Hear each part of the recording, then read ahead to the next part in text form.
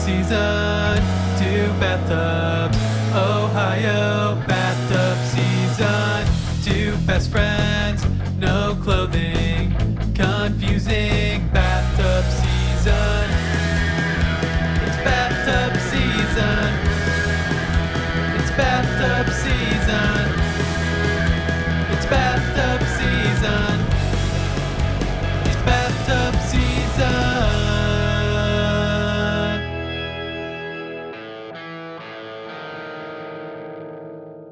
Howdy. Well, how do you do? Doing okay. How are you? You know, I am warm. I am fucking warm. My hot water was out. I haven't showered in a few days because of that, and they fixed it today, and they fixed it a little too well because I had the formula down perfect. We had done 7 episodes of perfect baths, and now I'm sweating my goddamn ass off. Well, at least you're in the bathtub, so your ass will sweat and be clean at once. It'll be contained at least once it sweats off. You don't want your ass to get away from you. You definitely don't want to lose your ass. You gotta keep it contained. I mean, that's just good life advice. Keep your ass contained when you can. Oh, Jesus. We're off to a great start, Corey. Yep.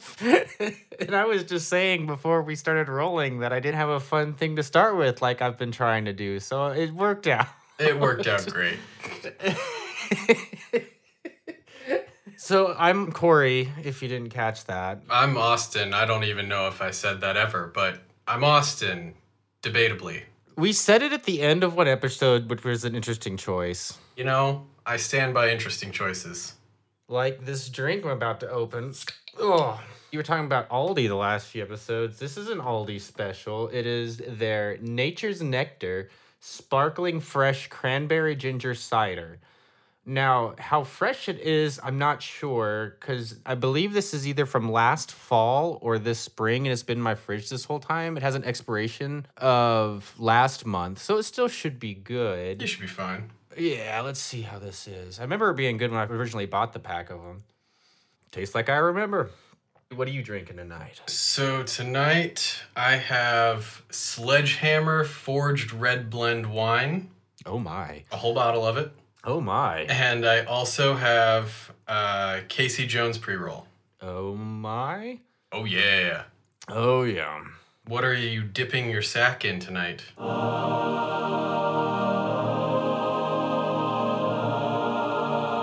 Sack soup seasoning. I hate soup. It's the wettest of foods. I've got some interesting stuff going on tonight. I knew I couldn't one-up the Avengers Black Panther bath bomb I had last episode because that is just amazing. So I kind of had to mix and match to make something just as interesting. I have as my bath bomb, Oh Snap, gingerbread cookie, scented bath fizz, along with Dr. Teal's Pure Epsom Salt, Calm Your Mind, Ashwagandha, and Essential Oils. It says it has Ashwagandha Indian Winter. Cherry helps comfort and de-stress mind. That's not a sentence.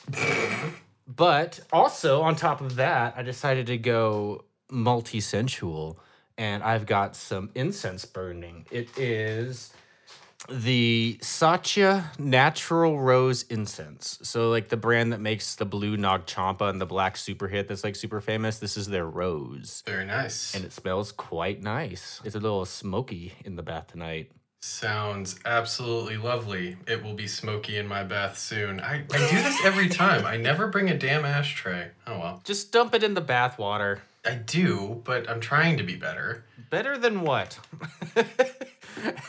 My soak tonight was gifted to me by my friend Alicia.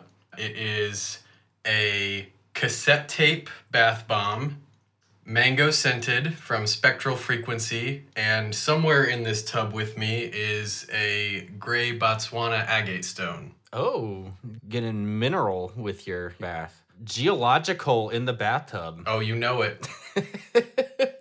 Crystals up my fading ass. At least it's a contained one. Yes. If the crystals were near it and it wasn't contained, I don't know what would happen. Oh, all-powerful ass. Yeah, when geodes get near my butt, it's just game over. Yeah, it's like Thanos in the Stones. Like, it's the same. We say sentences on this show that I don't think have ever been spoken by humanity before. These are facts. I was actually editing one of our episodes last night, and I just started laughing, and I was like, that is a hell of a sentence that just came out of my mouth. Yep.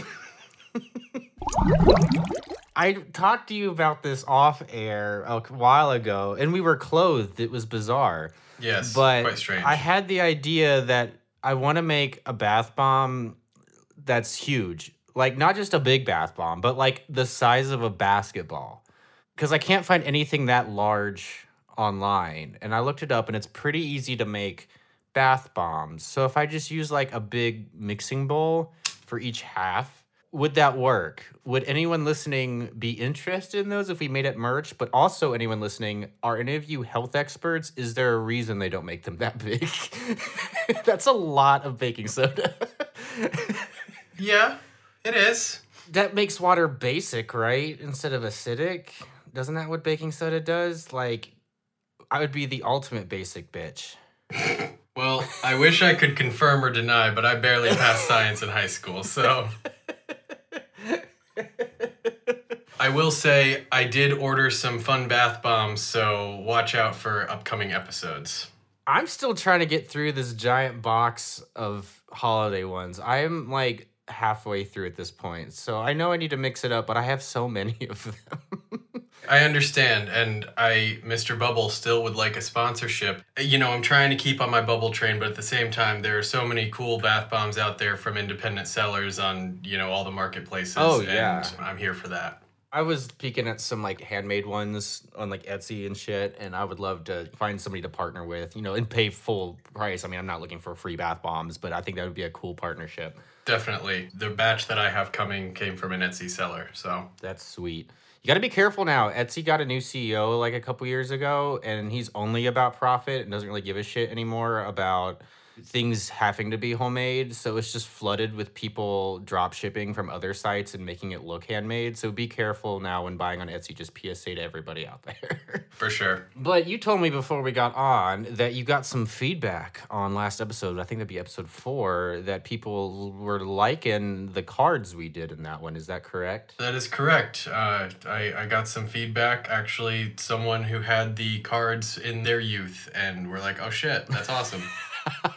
Well, tell them to put that comment in our reviews. I don't think we have any official reviews yet on any podcasting service. We have ratings, but like written reviews, we don't have anything yet. So anyone out there listening, Write us up. Pretend it's middle school and I just did something stupid again. Write me up. No, do not pretend it's middle school and talk to naked 30-year-old men. Do not pretend it's middle school. Austin, that was a bad thing to say. I don't know. I think you went somewhere that most people wouldn't, but maybe I'm wrong. If I'm wrong, I don't want to be right. No, you're making it worse.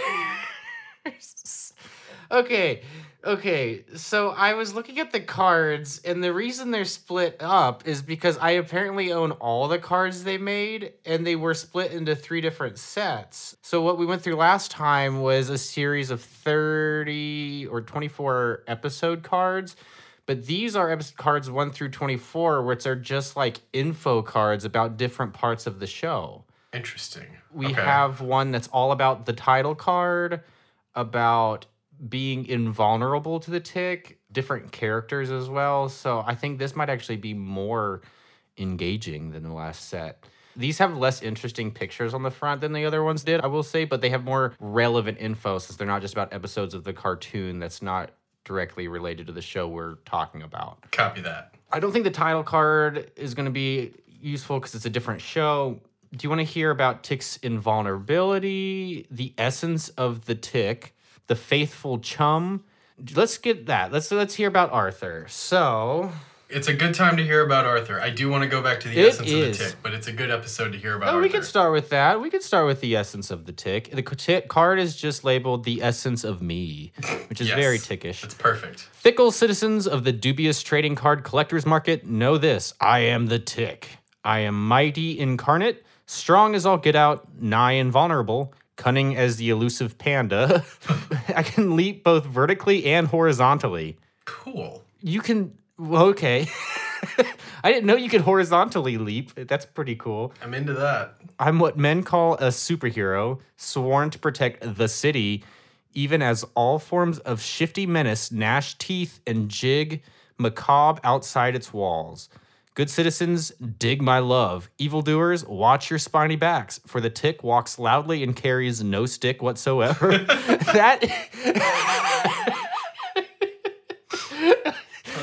What a great line. He's always got a good one. There's a quote at the end, even though this whole thing was a quote, but it's actually like quoted. You can't be a tick. Ticks are arachnids. They got 8 legs. How do you know I don't?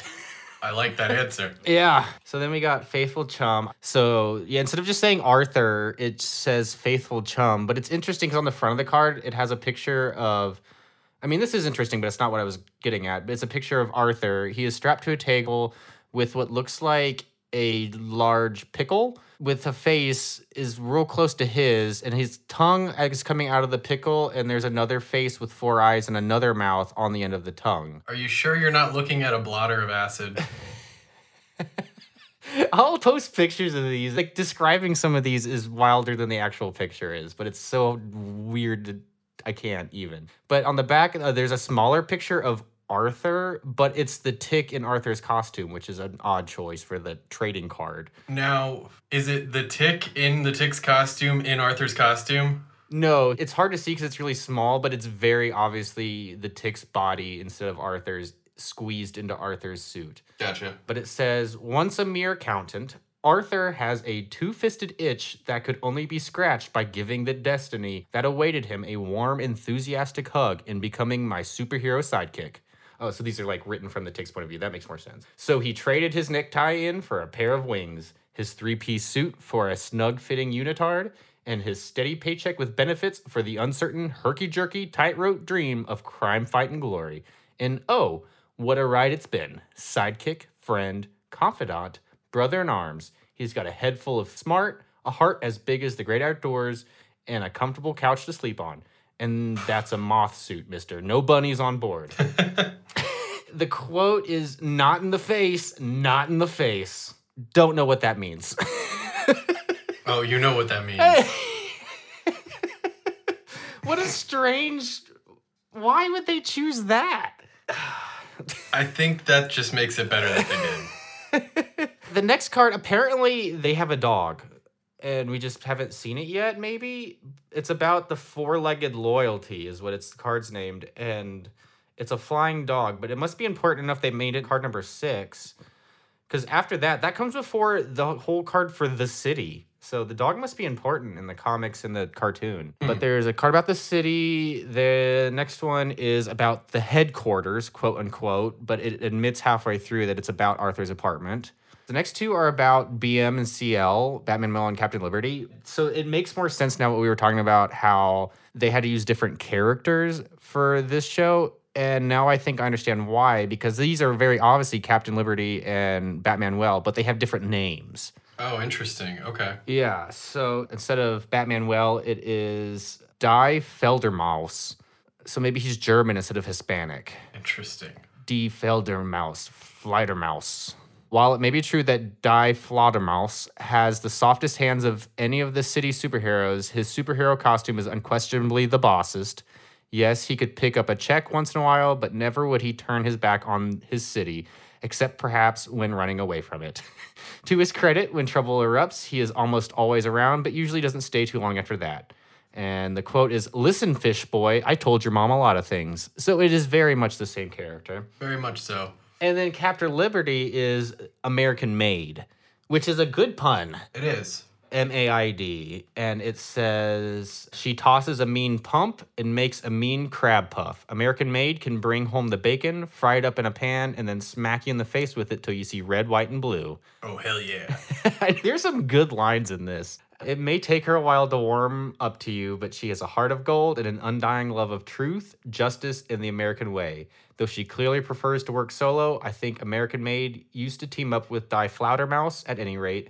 She's welcome to join our reindeer games whenever she wants.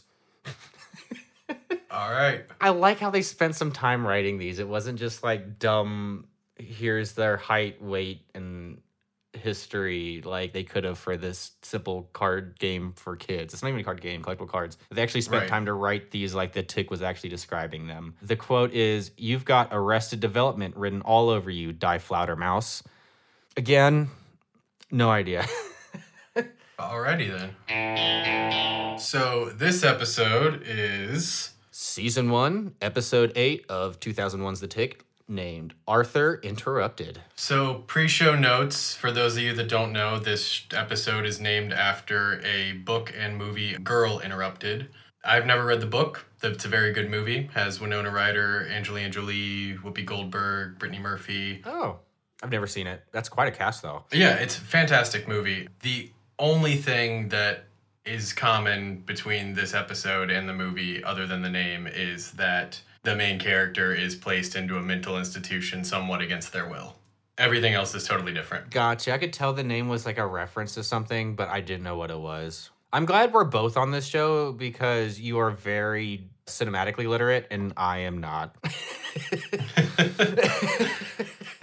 I'm glad you're on this show because I like the way you sound naked. See, we both get something out of this. Absolutely.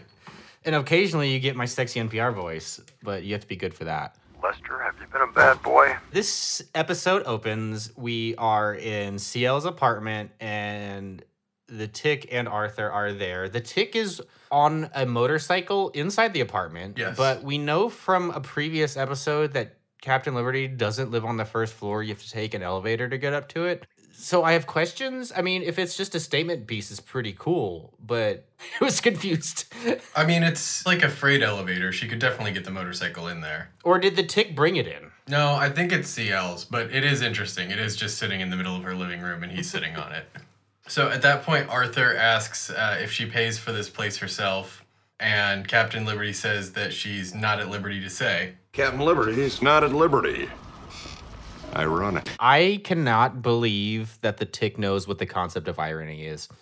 Like, there's no way he knows what irony is. It's mysterious what he knows sometimes. Because it seems to not be a lot, but also a lot at the same time. Yeah, there's little glimpses of something. Definitely something. The things that he has managed to obtain are baffling. Right. Arthur mentions his mother's been calling to check in. He seems anxious, and the Tick's response begins one of a couple recurring themes in this episode. The Tick refers to Arthur's birth or mother's womb. Yes, I believe I have it written down. Tick refers to Arthur's birth as the emergence from the canal, which is an amazing way to refer to birth, and I may use that in the future. Yes. So this is the first time that the Tick mentions Arthur's birth this episode, but it comes up a few times. In very physical and anatomical ways. Yes. Yes. But Arthur hasn't told his mom that he's a superhero. But before he comes out with that, Arthur, says he hasn't told his mom something, and the Tick says, I want to guess. And Arthur says, it's about my lifestyle choice. And the Tick says, no fair, I asked for a hint. Tick, you live with Arthur. Right. I just thought that was funny. But, this is very, very quickly shown that this is a very lightly disguised euphemism. That doesn't seem like the right word, but this is about, coming out. Yes. They use all the same language as was common at the time. 100%. They even talk about gay marriage at one point in the episode. It's very thinly veiled. That's what I'm looking for. This is the first of many moments where I was a little worried that this episode could go bad quick. They've done well so far. Every time they've had the chance, they've done well. Somehow. But one thing I love about this is, when it comes out that Arthur hasn't told that to his mother yet, the Tick just exclaims, Hotlanta! And that's a great exclamation. Sure. There's a few things from this show I want to start integrating into my day-to-day dialect. And Hotlanta, good one. Man, that grokks my mouth music. Yep. When Arthur tells them that he hasn't told his mother and sister, it really strikes a nerve with Captain Liberty. Mm-hmm. She says, "You're a superhero. Now you can lie or you can try to cover it up, but as soon as she sees you on TV or in the paper," and then Tick cuts her off and says, On a Broadway musical? Again, very thinly veiled. yes. Captain Liberty finishes. She's going to be that much more devastated. She hints that it was kind of a traumatic experience when she came out to her parents about being a superhero. Yes, she does not want to talk about it. Right. And is it BM that chimes in and says that it's dangerous to be a closeted superhero because supervillains can use that against you? Captain Liberty says that. She calls it the difference between life and death. Which is a good point because, I mean, you kind of have to do one or the other. You kind of like have to have everyone know who you are, like Iron Man, so people can't take advantage of that, or like no one can know, like Spider-Man, like not even the people you work around frequently. Right. If you're somewhere in the middle, that's a good point that it could be taken advantage of by somebody. Absolutely. I didn't feel like that was the point they were trying to make, but no, actually, that does make a lot of sense. Yeah, I mean, that's how I took it. I don't know.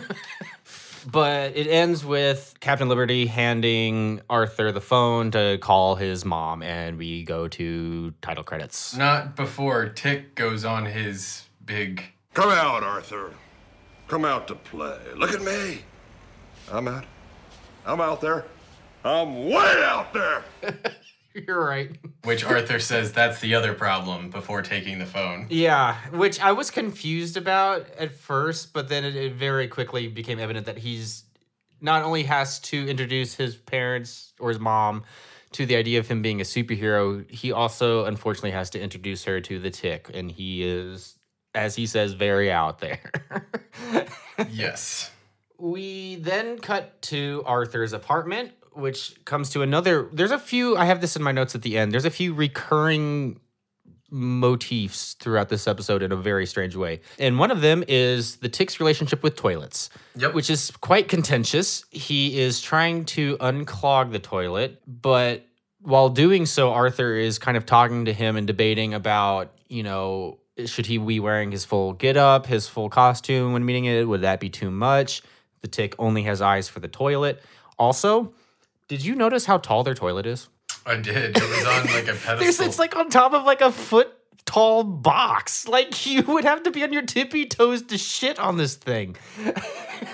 Yes, I did notice that. It was very hard not to notice. It's very green. There wasn't a whole bunch going on here other than, you know, them going back and forth. Some of what Arthur says, the Tick's responding to the toilet, but it kind of works in conversation. Yeah. Tick's plunging the toilet with a comically large plunger. Oh, I didn't even notice the size of this plunger. The handle was very long. Oh, it's got some girth on it. And Arthur's getting ready. The toilet's growling. The Tick is saying things like, you know, don't take that tone with me, mister. And Arthur's asking for feedback. He's like, should I go in the full costume? Like, is that too much? And the Tick talking to the toilet is like, talk is cheap, potty mouth. That's the one quote I had written down from this scene. That catches Arthur off guard, and he's like, talking to the toilet. Keep on running, pal. That's fine by me. You can run, but you cannot hide. Arthur asks Tick if they can not worry about the toilet for a moment because, you know, he's trying to get ready and it's a big deal. Tick agrees, but he makes it known that it's a situation not to be taken lightly, this toilet, and that the bathtub is also an That's ally. right. He's got, what does he call it? Not a ceramic alloy, but a porcelain. An ally in this porcelain war against us. Yeah, they're at war with the porcelain enemy is the note I had written down. I know that's not the quote, but my half-awake self thought that was fun. So this scene, basically Arthur's on his way out the door and asks Tick not to try to fix anything else, and the Tick tells him, It's past the point of fixing, my friend. Negotiations are at an impasse. This has become a battle of wills, a battle I intend on winning. After lunch, of course. So they leave, and we cut to the next scene, which begins with B, Arthur's mom, and Dot, Arthur's sister, entering the Lonely Panda, Which is their diner bar that I they're know. usually at. Was it always a Chinese restaurant? That's what I had written down. I was like, wait a second. Wait. Hold the phone. It makes everything so confusing. It doesn't make any sense. Like, even one of the later scenes in this episode, I'm like, this is so bizarre. It has me rethinking. This is a Chinese restaurant. Has it always had these Chinese decorations and we just haven't noticed? So I think I've noticed the decorations before, but I don't think I remember ever seeing the sign. No, I think this is the first time we see the name of it and that it's open 24 hours. I don't understand this bizarre diner Chinese restaurant bar. There's a thing. card for the diner. Does it say we go. anything? I should have had these the whole time. I didn't even look through. I thought they were all episode cards. Like an index. The diner, here it is. Sometimes that hollow feeling in the pit of the superhero's belly isn't just the haunting need to protect the innocent and punish the wicked. Sometimes it's just plain old hunger. And since even the mightiest heroes can't live on good deeds and adventures along, or at least not for very long, sometimes Arthur and I like to kick back in a booth at the diner, where the coffee's almost hot, the BLTs are never soggy, and the company of men and women who fight crime in colorful skin-tight outfits is guaranteed. It doesn't mention it being a Chinese 24-hour diner anywhere. Or that it's named the Lonely Panda. Yeah. Yep. This is... All right. All right. Cool. This is a bizarre Chinese diner. It bar, just keeps getting restaurant cooler. thing, and it's the coolest spot ever to exist, and I want one. I know. All right. Moving on. The sister and mom are walking in, and they're kind of iffy. The mom's like, "Are you sure this is the right place?" And the sister's like, "Yeah, I called earlier to make sure." They sit down at the booth. No one else is in the diner yet. They're kind of, you can tell they're a little uncomfortable just because it does look quite run down from the outside. And an old superhero walks in, I should say, and the daughter leans forward and like whispers to the mom and is like, "Is it that kind of place?" So again, very thinly veiled. No, other way around. The mom says it to the daughter. Oh, this would be the equivalent of a gay bar that you're coming out to your parents at, which would be a wild choice, but it's a choice. I mean, it's a strong one. I support it. It's a great choice. It makes you seem normal again. Not when you're dating the tick. That would be like if you came out as gay and your fiance was Liberace. Like, Okay, I hear you. So, outside the restaurant, Tick and Arthur arrive, and Arthur spends a little bit coaching the Tick for when he introduces them, but enters alone initially. B and Dot see Arthur's costume and react. Dot, disgusted, says, "Oh my god," and B says, "Oh, well, look at your little outfit." yeah, she's in denial for sure. Fantastic response from the mother here. So, Tick's watching through the windows this whole time. Yeah, he's creeping. He's creeping around, spying. Yeah, creeping super hard. So Dot's grilling Arthur about his life choice, as they call it, while Arthur, pretty reasonably explains himself in response. But while Tick is watching, Batman approaches him and asks the Tick what's going on, but Tick didn't hear him, so he's startled and smashes his head through the window nearest Arthur's mom. I wish they would have done more with this, like had his head actually go through the window and like say something stupid. Right. But he doesn't. He backs away quickly, and they kind of walk around to the front talking, and I think his mom and someone else inside gasp when it happens. Yeah, they walk, or the Tick walks in at least, and the mom thinks that Arthur and the Tick are fiancés and not that they're superhero partners, which is another wild choice on the mother. But at the same time, good for you. Which, yes, and also for context, the mother and daughter were assuming he was calling them to announce he was engaged. Right. Not at the beginning, when they first walked into the diner, the mom who had swore up and down that this was an announcement of engagement. And then the Tick introduces himself, and he is shaking hands with the mother first and says, "What a pleasure it is to shake hands with the womb that spilled Arthur out into the world." Boom. And- Second time. And then he reaches over and shakes hand with Dot and says, "And let's not forget about the womb mate," which is a great way to refer to a sibling. Also, are they twins? I think they are twins. Yes, I think they did establish that. Oh, It was gotcha. very quick, though, if they did. 3 times so far, he has talked about Arthur and birth in the womb. Maybe the Tick's learning about the reproductive system right now, so he's trying to be accurate. He's starting to understand. Yeah. He has pieces of it, but not quite enough. No, he knows the science of it, but not yet how to speak about it socially. Do you think he knows the science of it completely? I don't know. I don't think he can, based on some of his comments. He also says to Dot, "Arthur's words do no justice to your nervous, white-knuckled beauty." And that's just a great follow-up to the womb mate. Yeah, they're talking. It's not going well. The Tick is being very the Tick. Arthur's trying to get him to change the subject as he's talking about some of the things Arthur has told the Tick about his family and confidants. Man, my words are not working tonight. Fuck them words. But so the Tick decides to change subjects by talking about the little umbrella that is on the table. Also, did you see what their bowl is filled with in the middle of the table? There's no other food on the table except for one bowl in the very center. It's just a bowl of fortune cookies not in wrappers. Oh, nope, I totally did not catch that. But it's going terribly. The conversation is going off the rails. Of course it is. Dot is getting more and more angry, but every time they cut to the mom, it seems like she's having a great time. But they go to leave. They kind of storm off. But as they're walking out, that's when Batmanuel walks in the door, and he's kind of checking Dot out. He is looking her up and down, and she just looks at him disgusted and walks off.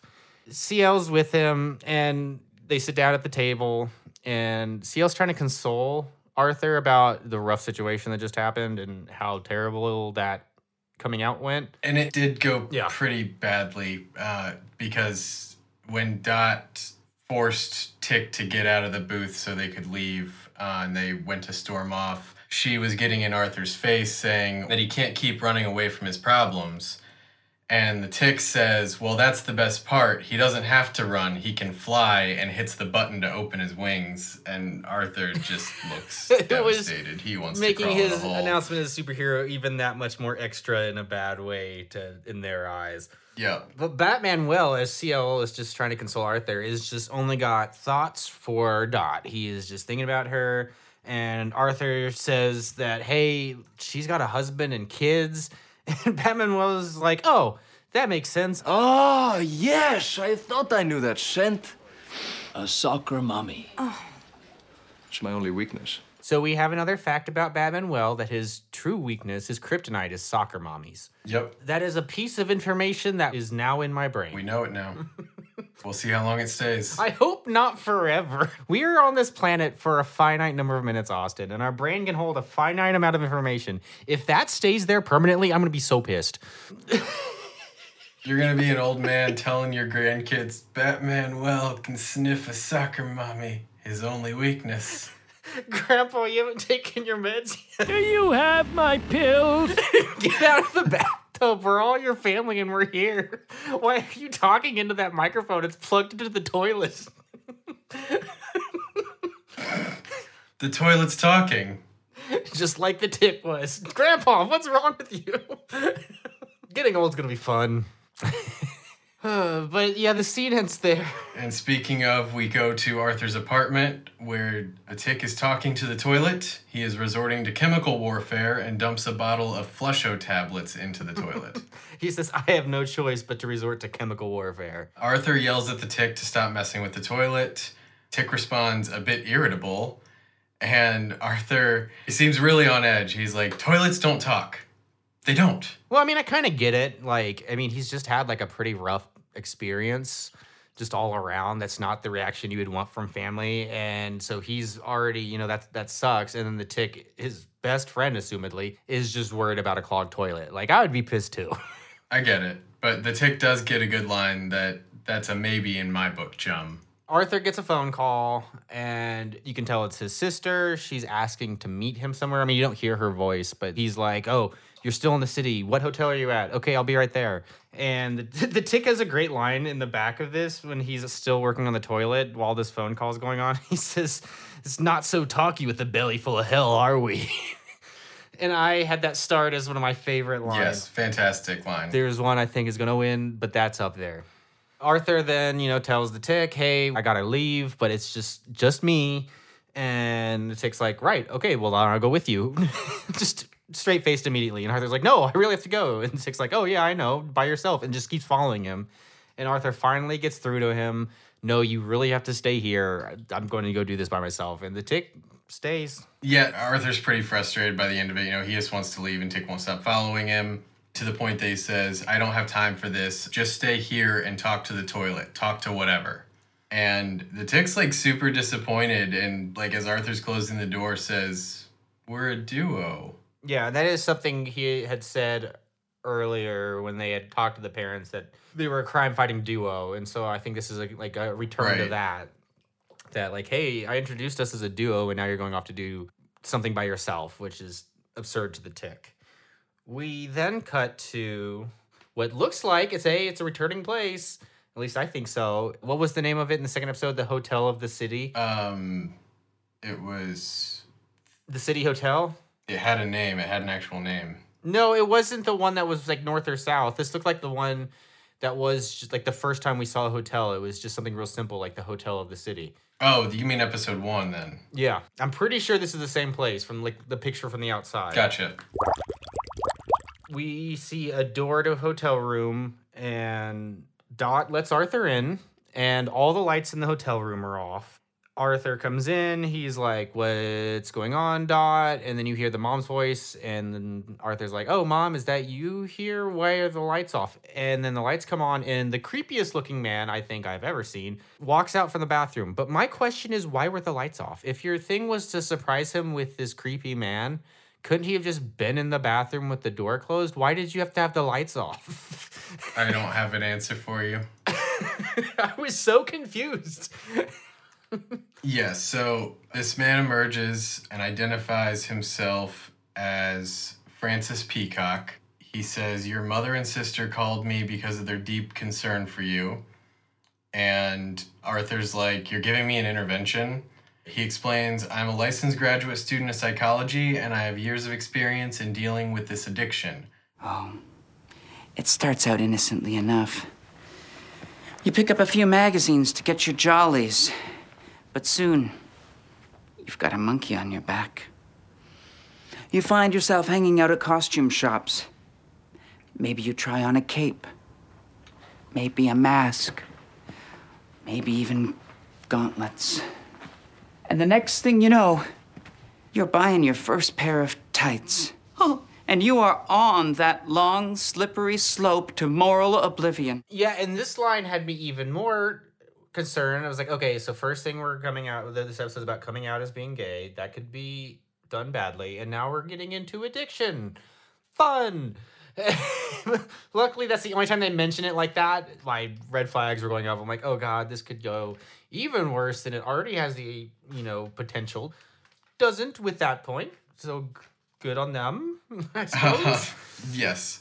So this strange man, Francis Peacock, is David Foley.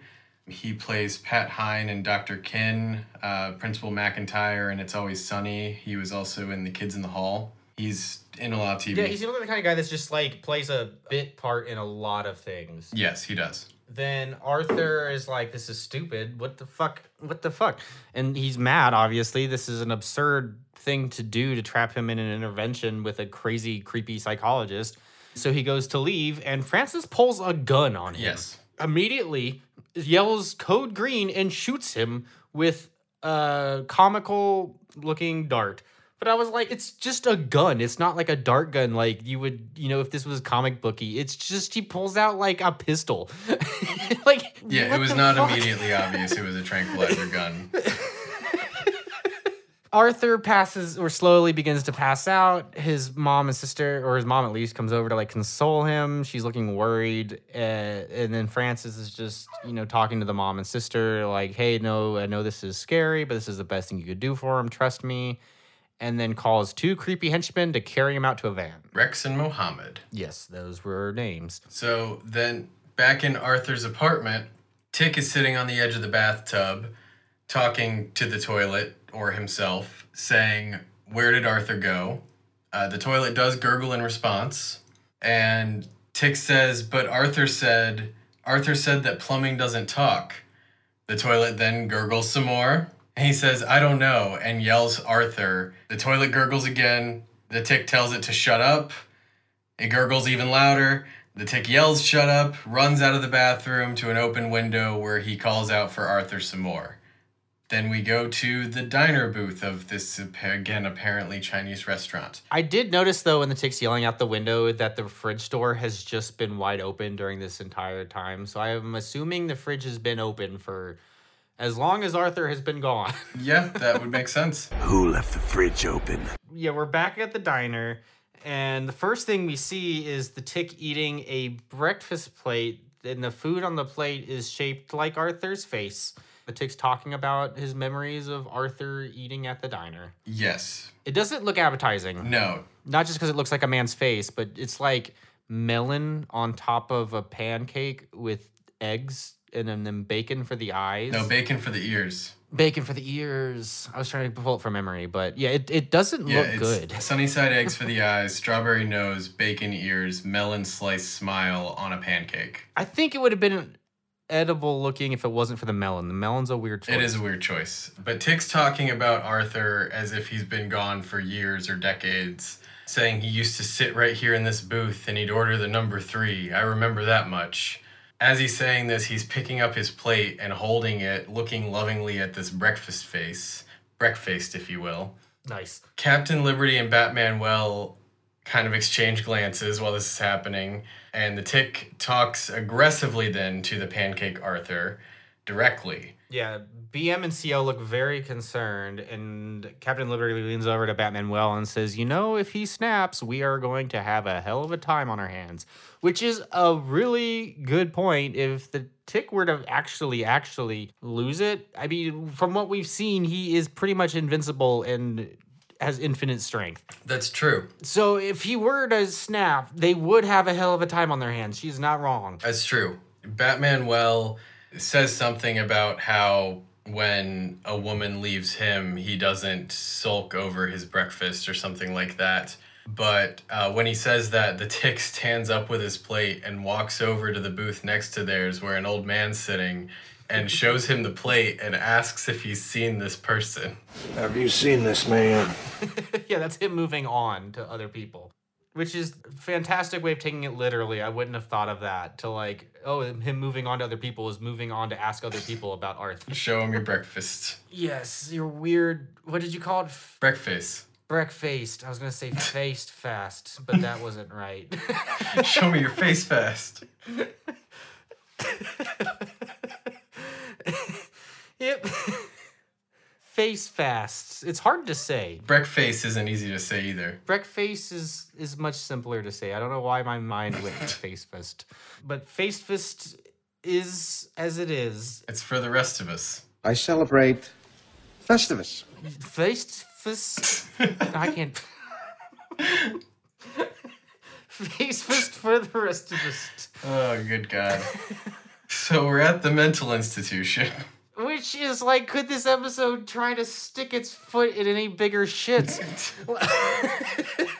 Now we've got depictions of mental health. Like, come on. They just were asking for it with this episode. I'm so glad it wasn't a complete train wreck. It could have been worse. It could have been so bad, Austin. It wasn't that bad. It could have been worse. Yeah, we see Francis, which at this scene, it made me realize that he looks like if Oliver Tree was a CPA. Okay. You know what I'm saying? Sure. Am I wrong? No, you're not. But yeah, it's a very, like, One Flew of the Cuckoo's Nest kind of deal. Everybody's in white, pretty much straight jackets, but not completely. Except for Francis, he's at a chalkboard. I couldn't really make out what it said other than "you're not a superhero" and then something underneath it. Right, yeah, it wasn't anything much. I don't remember what it said. Yeah, he's basically just giving a speech to all of them. He kind of does call out Arthur. Yes, no, he puts Arthur straight on blast. Literally, this whole scene starts with Francis Peacock introducing Arthur to the class by saying, Arthur, like many of you, suffers from delusions of grandeur.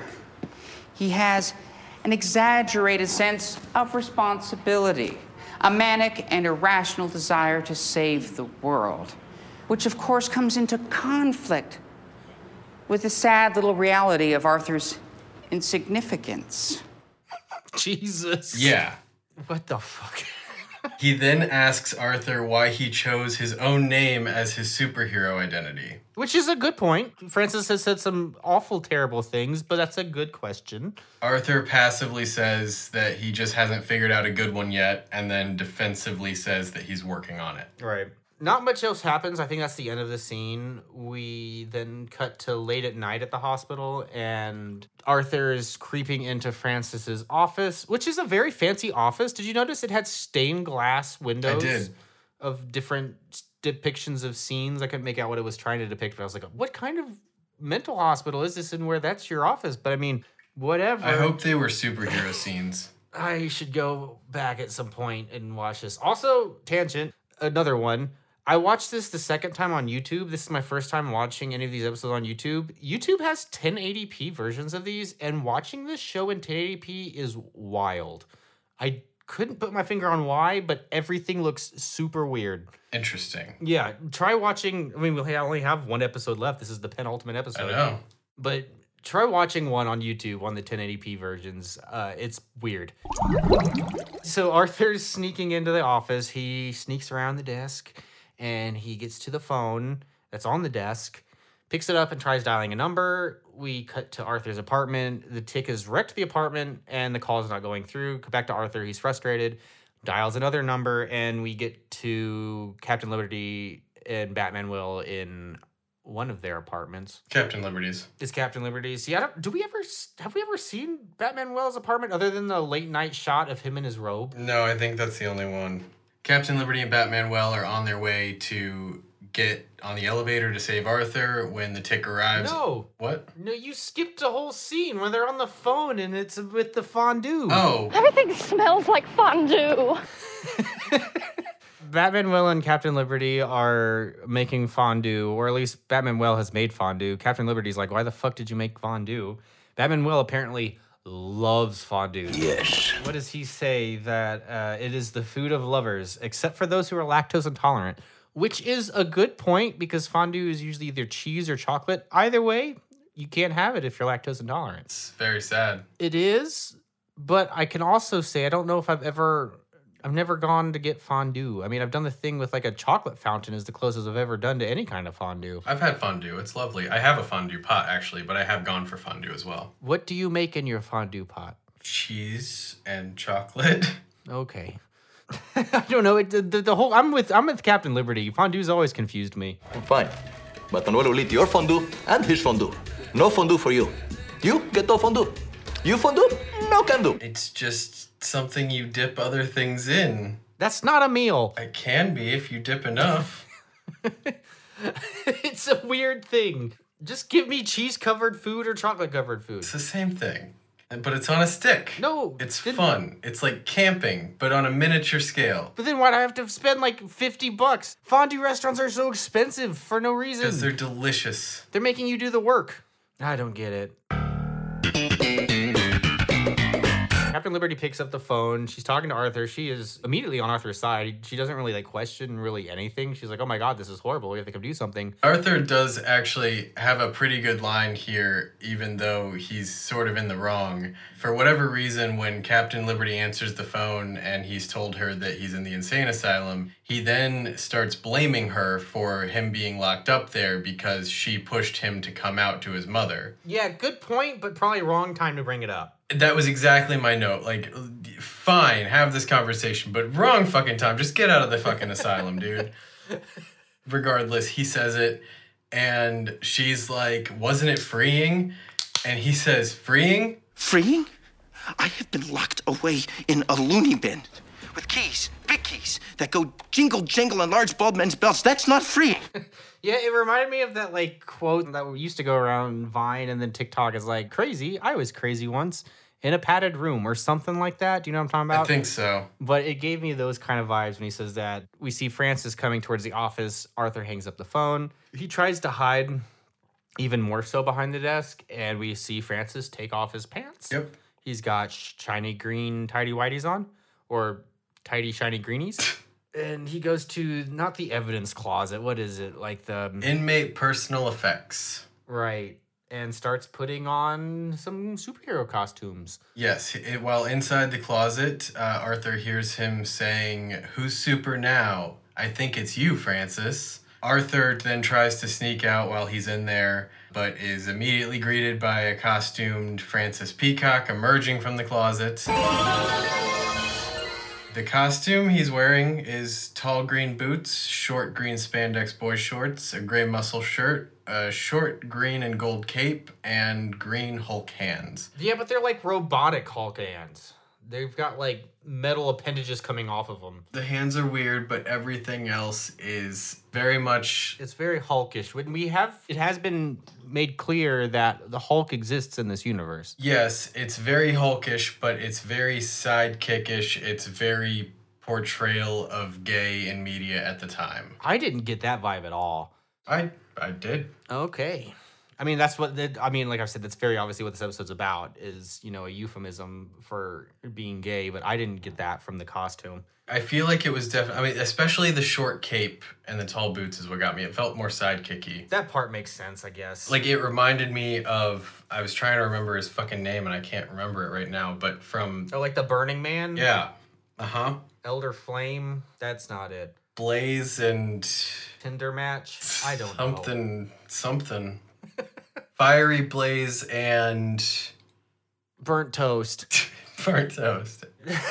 You know who we're talking about. If you made it this far into listening to the podcast, you know who we're talking about. What are you talking about? Arthur, catches him in this outfit, and then we see Arthur getting put into a padded room that only has a toilet with Francis looking through the window, basically telling him that these hallucinations you're having are the reason why you're getting put away like this. So he's insinuating that he's hallucinating so no one believes that Arthur saw him wearing the superhero Correct. costumes.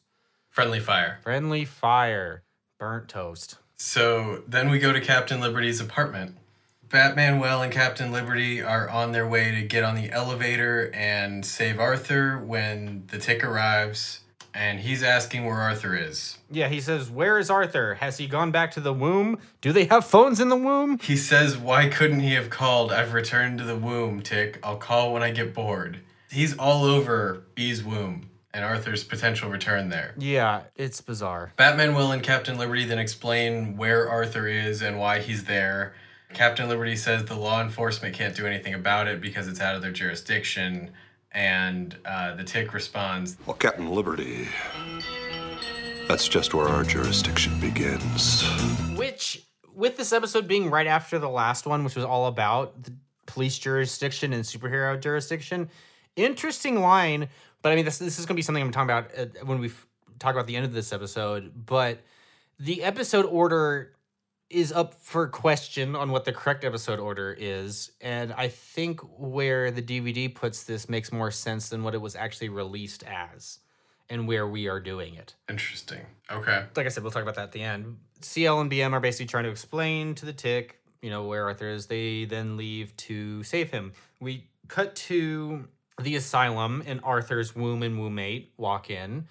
The receptionist says that visiting hours are over, but then CL, BM, and the Tick walk in behind the mom and sister to show that they're all basically teaming up, which I thought was cool. That's a cool thing to show that, they've come around to the idea that this is crazy, having Arthur locked up for this, and is teaming up with the superheroes. I thought that was pretty cool. Yeah, I agree. Captain Liberty commands Tick and Batman Well that they're going to split up and regroup in 5. The nurse at the front desk hits the alarm. Captain Liberty goes right, Tick goes left. Batman Well stays to protect the women. Right, and I noticed here that he also has a leather codpiece with hand stitching holding it up. Interesting choice, but it makes sense. Absolutely. Captain Liberty then goes to beat up orderlies. Yes, she beats up one on her way through the hallway into the room that the rest of the scene ultimately takes place in. And then she has a lengthier fight with the second orderly. It sounds like the tall, bald man that Arthur was describing. With the help of some of the other patients, these, I'm really not sure at this point if they are delusional, not superheroes, or superheroes held against their will. But this is one of the first fights that's really shown, if not the first fight that's really shown. I hadn't thought about it, but you are 100% correct. We haven't really seen much actual fighting. The fight is over. They basically free everybody, but then they have to go get Arthur. We see Arthur in his padded room. The toilet starts bubbling, and he hears the Tick's voice, so he thinks, the Tick is talking from the toilet. But then the Tick is at the door, pulls the door off the hinges, and comes to free Arthur. Arthur's still in his straitjacket, and the Tick says, "Good Lord, they've driven you back to the cocoon." Yep. Just great. I liked that line. The Tick takes the straight jacket off of Arthur. He calls it a fancy coat. Yeah, which, you know, in the way it is. I liked it too because Arthur was like, "How did you find me?" And he's like, "I just walked around and yelled a lot." Which I am sure is what actually happened. I mean, it is. He was yelling Arthur, and then Arthur yelled back, and it was Tick. Arthur tells the Tick that, you know, he's ready to leave, but there's one last thing he has to do. And we then see Francis in his office. Well, actually, Tick has a really good moment on this scene. Oh, I didn't write it down. I'm sure I caught it. But Tick tells Arthur that his mom and sister are waiting outside, and Arthur's upset. Like, he's dramatically upset. He doesn't want anything to do with them. He says they have no respect and no trust, and that a week doesn't make a difference when the Tick says that the B and Dot of this week are much nicer than the B and Dot of last week. Though he makes the point that at least the mother is good now. The sister she's okay. She's fine. But Tick has a great response to Arthur here because he's going off. He's like, "I want nothing to do with them. They locked me up in here." And the Tick says, "They don't have a lot of things. Not everyone can be as great as us, Arthur, but we just have to accept them for what they are." And, like, honestly, that's great advice. Yeah. I kind of love that. And I honestly gave very similar advice to a friend, like, within the last 2 weeks.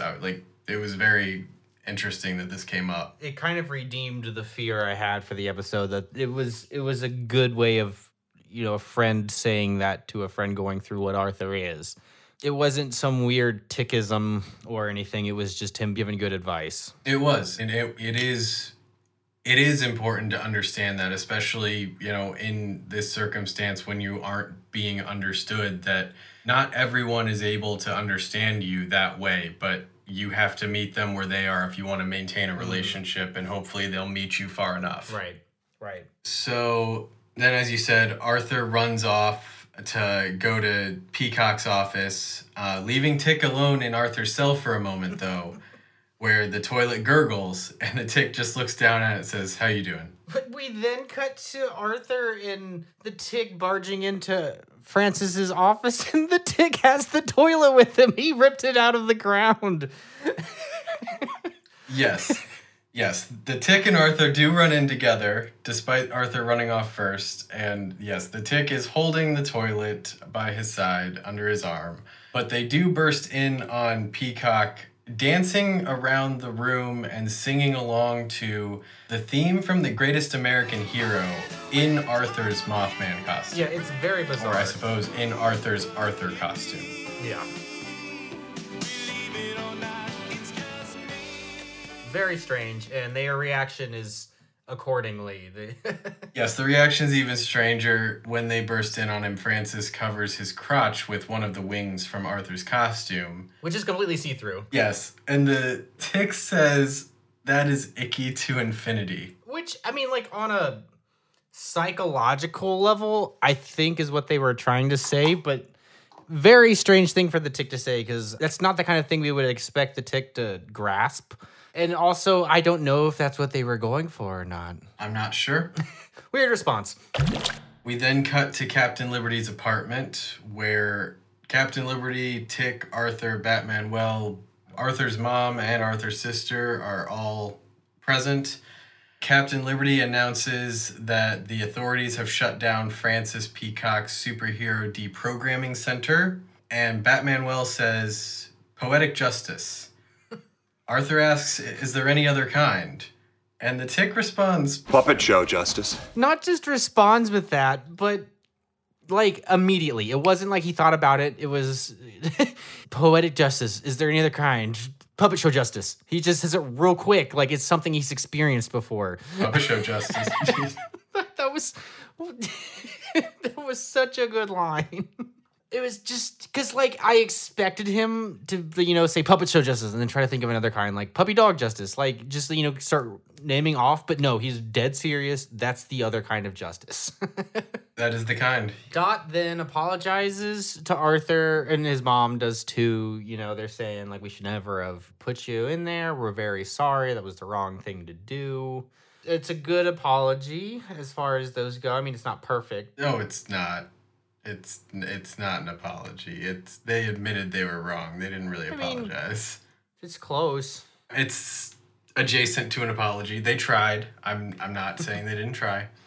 We don't know how far they would have really gotten because the Tick intervenes in this. He does. After Dot admits to Arthur that she made the mistake, the Tick grabs both Bee and Dot by the head and pushes their heads into Arthur's shoulders, basically, and says, "Oh, come on, everyone. Sure, you sold Arthur down a crazy river, but let's use that spilt milk to put out this burning bridge. See how easy? We're one big happy family at last."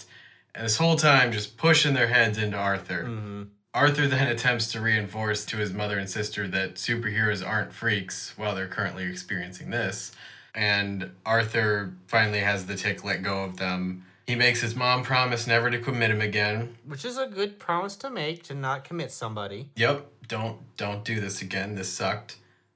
Dot then asks what to tell her son when he asks about his uncle and his big blue friend. Which I feel like is a very 90s thing. Like, I feel like you would have heard that same question asked when there was, like, the gay episode of a family evening sitcom or something. Yeah, sure.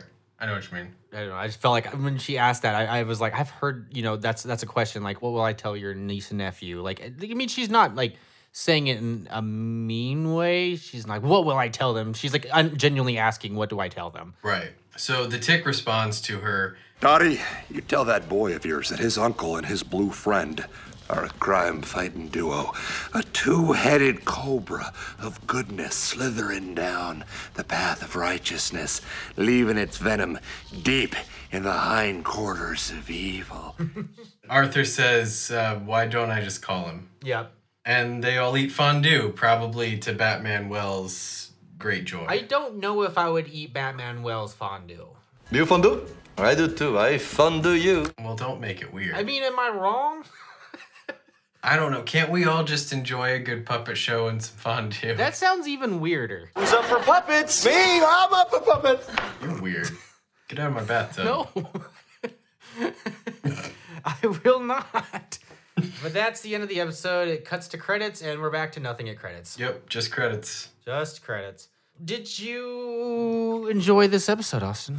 I did enjoy this episode. I don't know if I would say it's top 3 or anything like that, but I did enjoy it. I thought it was good. It felt less like the last episode, more like some of the episodes previous.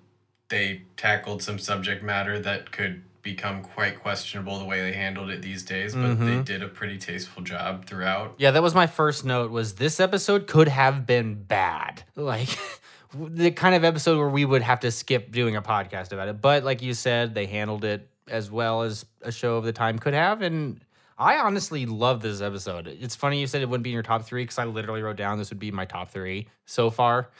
I thought it was a great mix of amazing lines, concise story for once, which I know that was my biggest complaint of the last episode.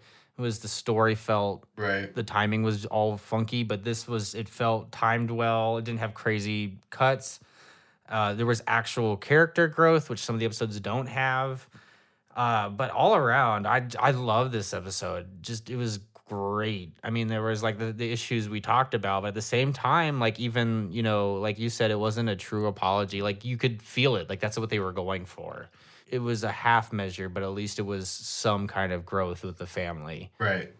In 1 week's time. Yeah. And as I mentioned earlier, we're not 100% sure what the proper episode order is, because we are watching it in the order it was released. Wikipedia lists it as the correct order, but I bought the official The Tick DVD release, and the episode order is completely different. While this is episode 8 in the release schedule, on the DVD and on YouTube, this is listed as episode 3. And I think it actually makes a lot more sense there, because one of our complaints at the beginning was we didn't get much character growth then, and this very much would have explained a lot about, one, the diner, Arthur's relationship with like his family, Tick seeing Arthur as such a close friend.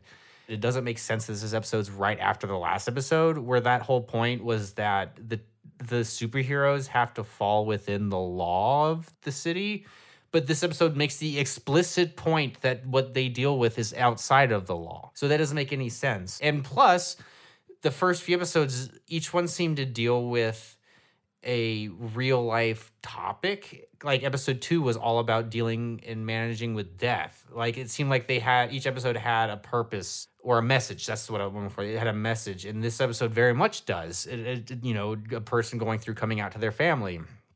And I think with that vibe of, having that kind of overall topic be the purpose of the episode, it makes more sense to place 3 instead of 8. Thoughts? I agree. I totally agree. I think it does make more sense there. It's also weird that this is even a debate. Yeah, it is. And what it was is they had it recorded and they were nervous about releasing this episode too early in the season, and they released it in the order they actually wanted it on the DVD, but officially, this is how it came out. But that's speculation. It's really bizarre. It's also very in line with the show in a weird meta way. Right. Have the order Let's just mix them up for funsies. Right.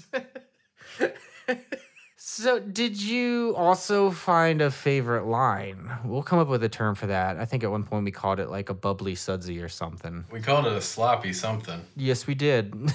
I can't remember. Sorry, my baby was up at 4:30 this morning, and so I was as well.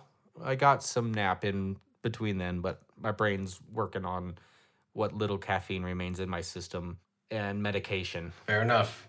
I think my favorite line is... Fair enough, but we mustn't let our guard down, chum. We've got a devilishly clever commode here.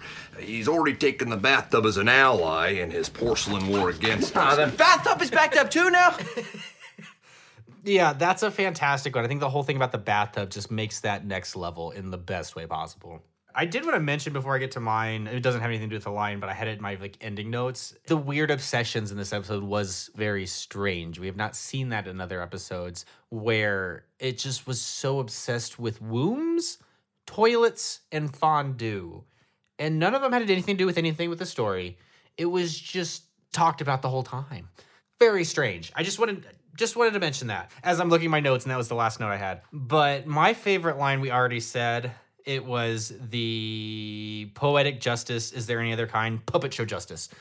And I can't do the line credit, but I'm sure whoever edits this will replace me reading it with the actual line reading from the show, because I laughed so hard both times watching the episode. It just amazing. It's all in the delivery that Patrick Warburton gives. Is chef's kiss.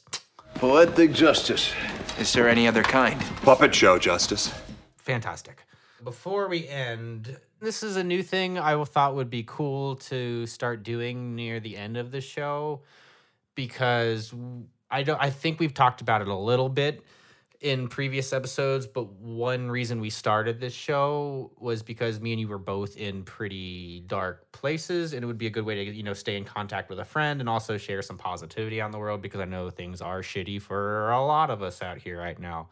So I thought it'd be cool if we, started just mentioning cool things we've been up to and just, describe how we're doing, like talk about maybe a book or show or movie or video game that, is getting us through these tough times. So what have you been up to? Well, lately... Or music, just something that you've been enjoying you think our listeners would like. Lately I've been catching up on some shows that I have meant to watch for a while, but, depression and life and other things got in the way. I've been making a point most nights to, kind of stick on a show and keep watching through some stuff that I felt like I've sort of missed. So recently I've watched Succession, Atlanta, Fargo, and I'm currently watching The Bear. All of them have been great. I would highly recommend them to anyone. Succession is so good. Oh my God. That's the only one out of the 4 I've watched. I mean to watch the others, especially Atlanta, but man, Succession is so good. Very, very good. There you go. 2 people right there. If you haven't already heard it 500,000 times, if you haven't watched it yet, Succession's great. Because it's you don't realize it until maybe season 2 or 3. It's a comedy. It's not a serious show. It's a serious drama that's secretly a comedy the entire time. Yeah, Kieran McCulkin is fantastic in that show. Absolutely fantastic. Oh my god, yeah, it's all great. So, yeah, if you haven't watched it yet, like Austin said, go watch it.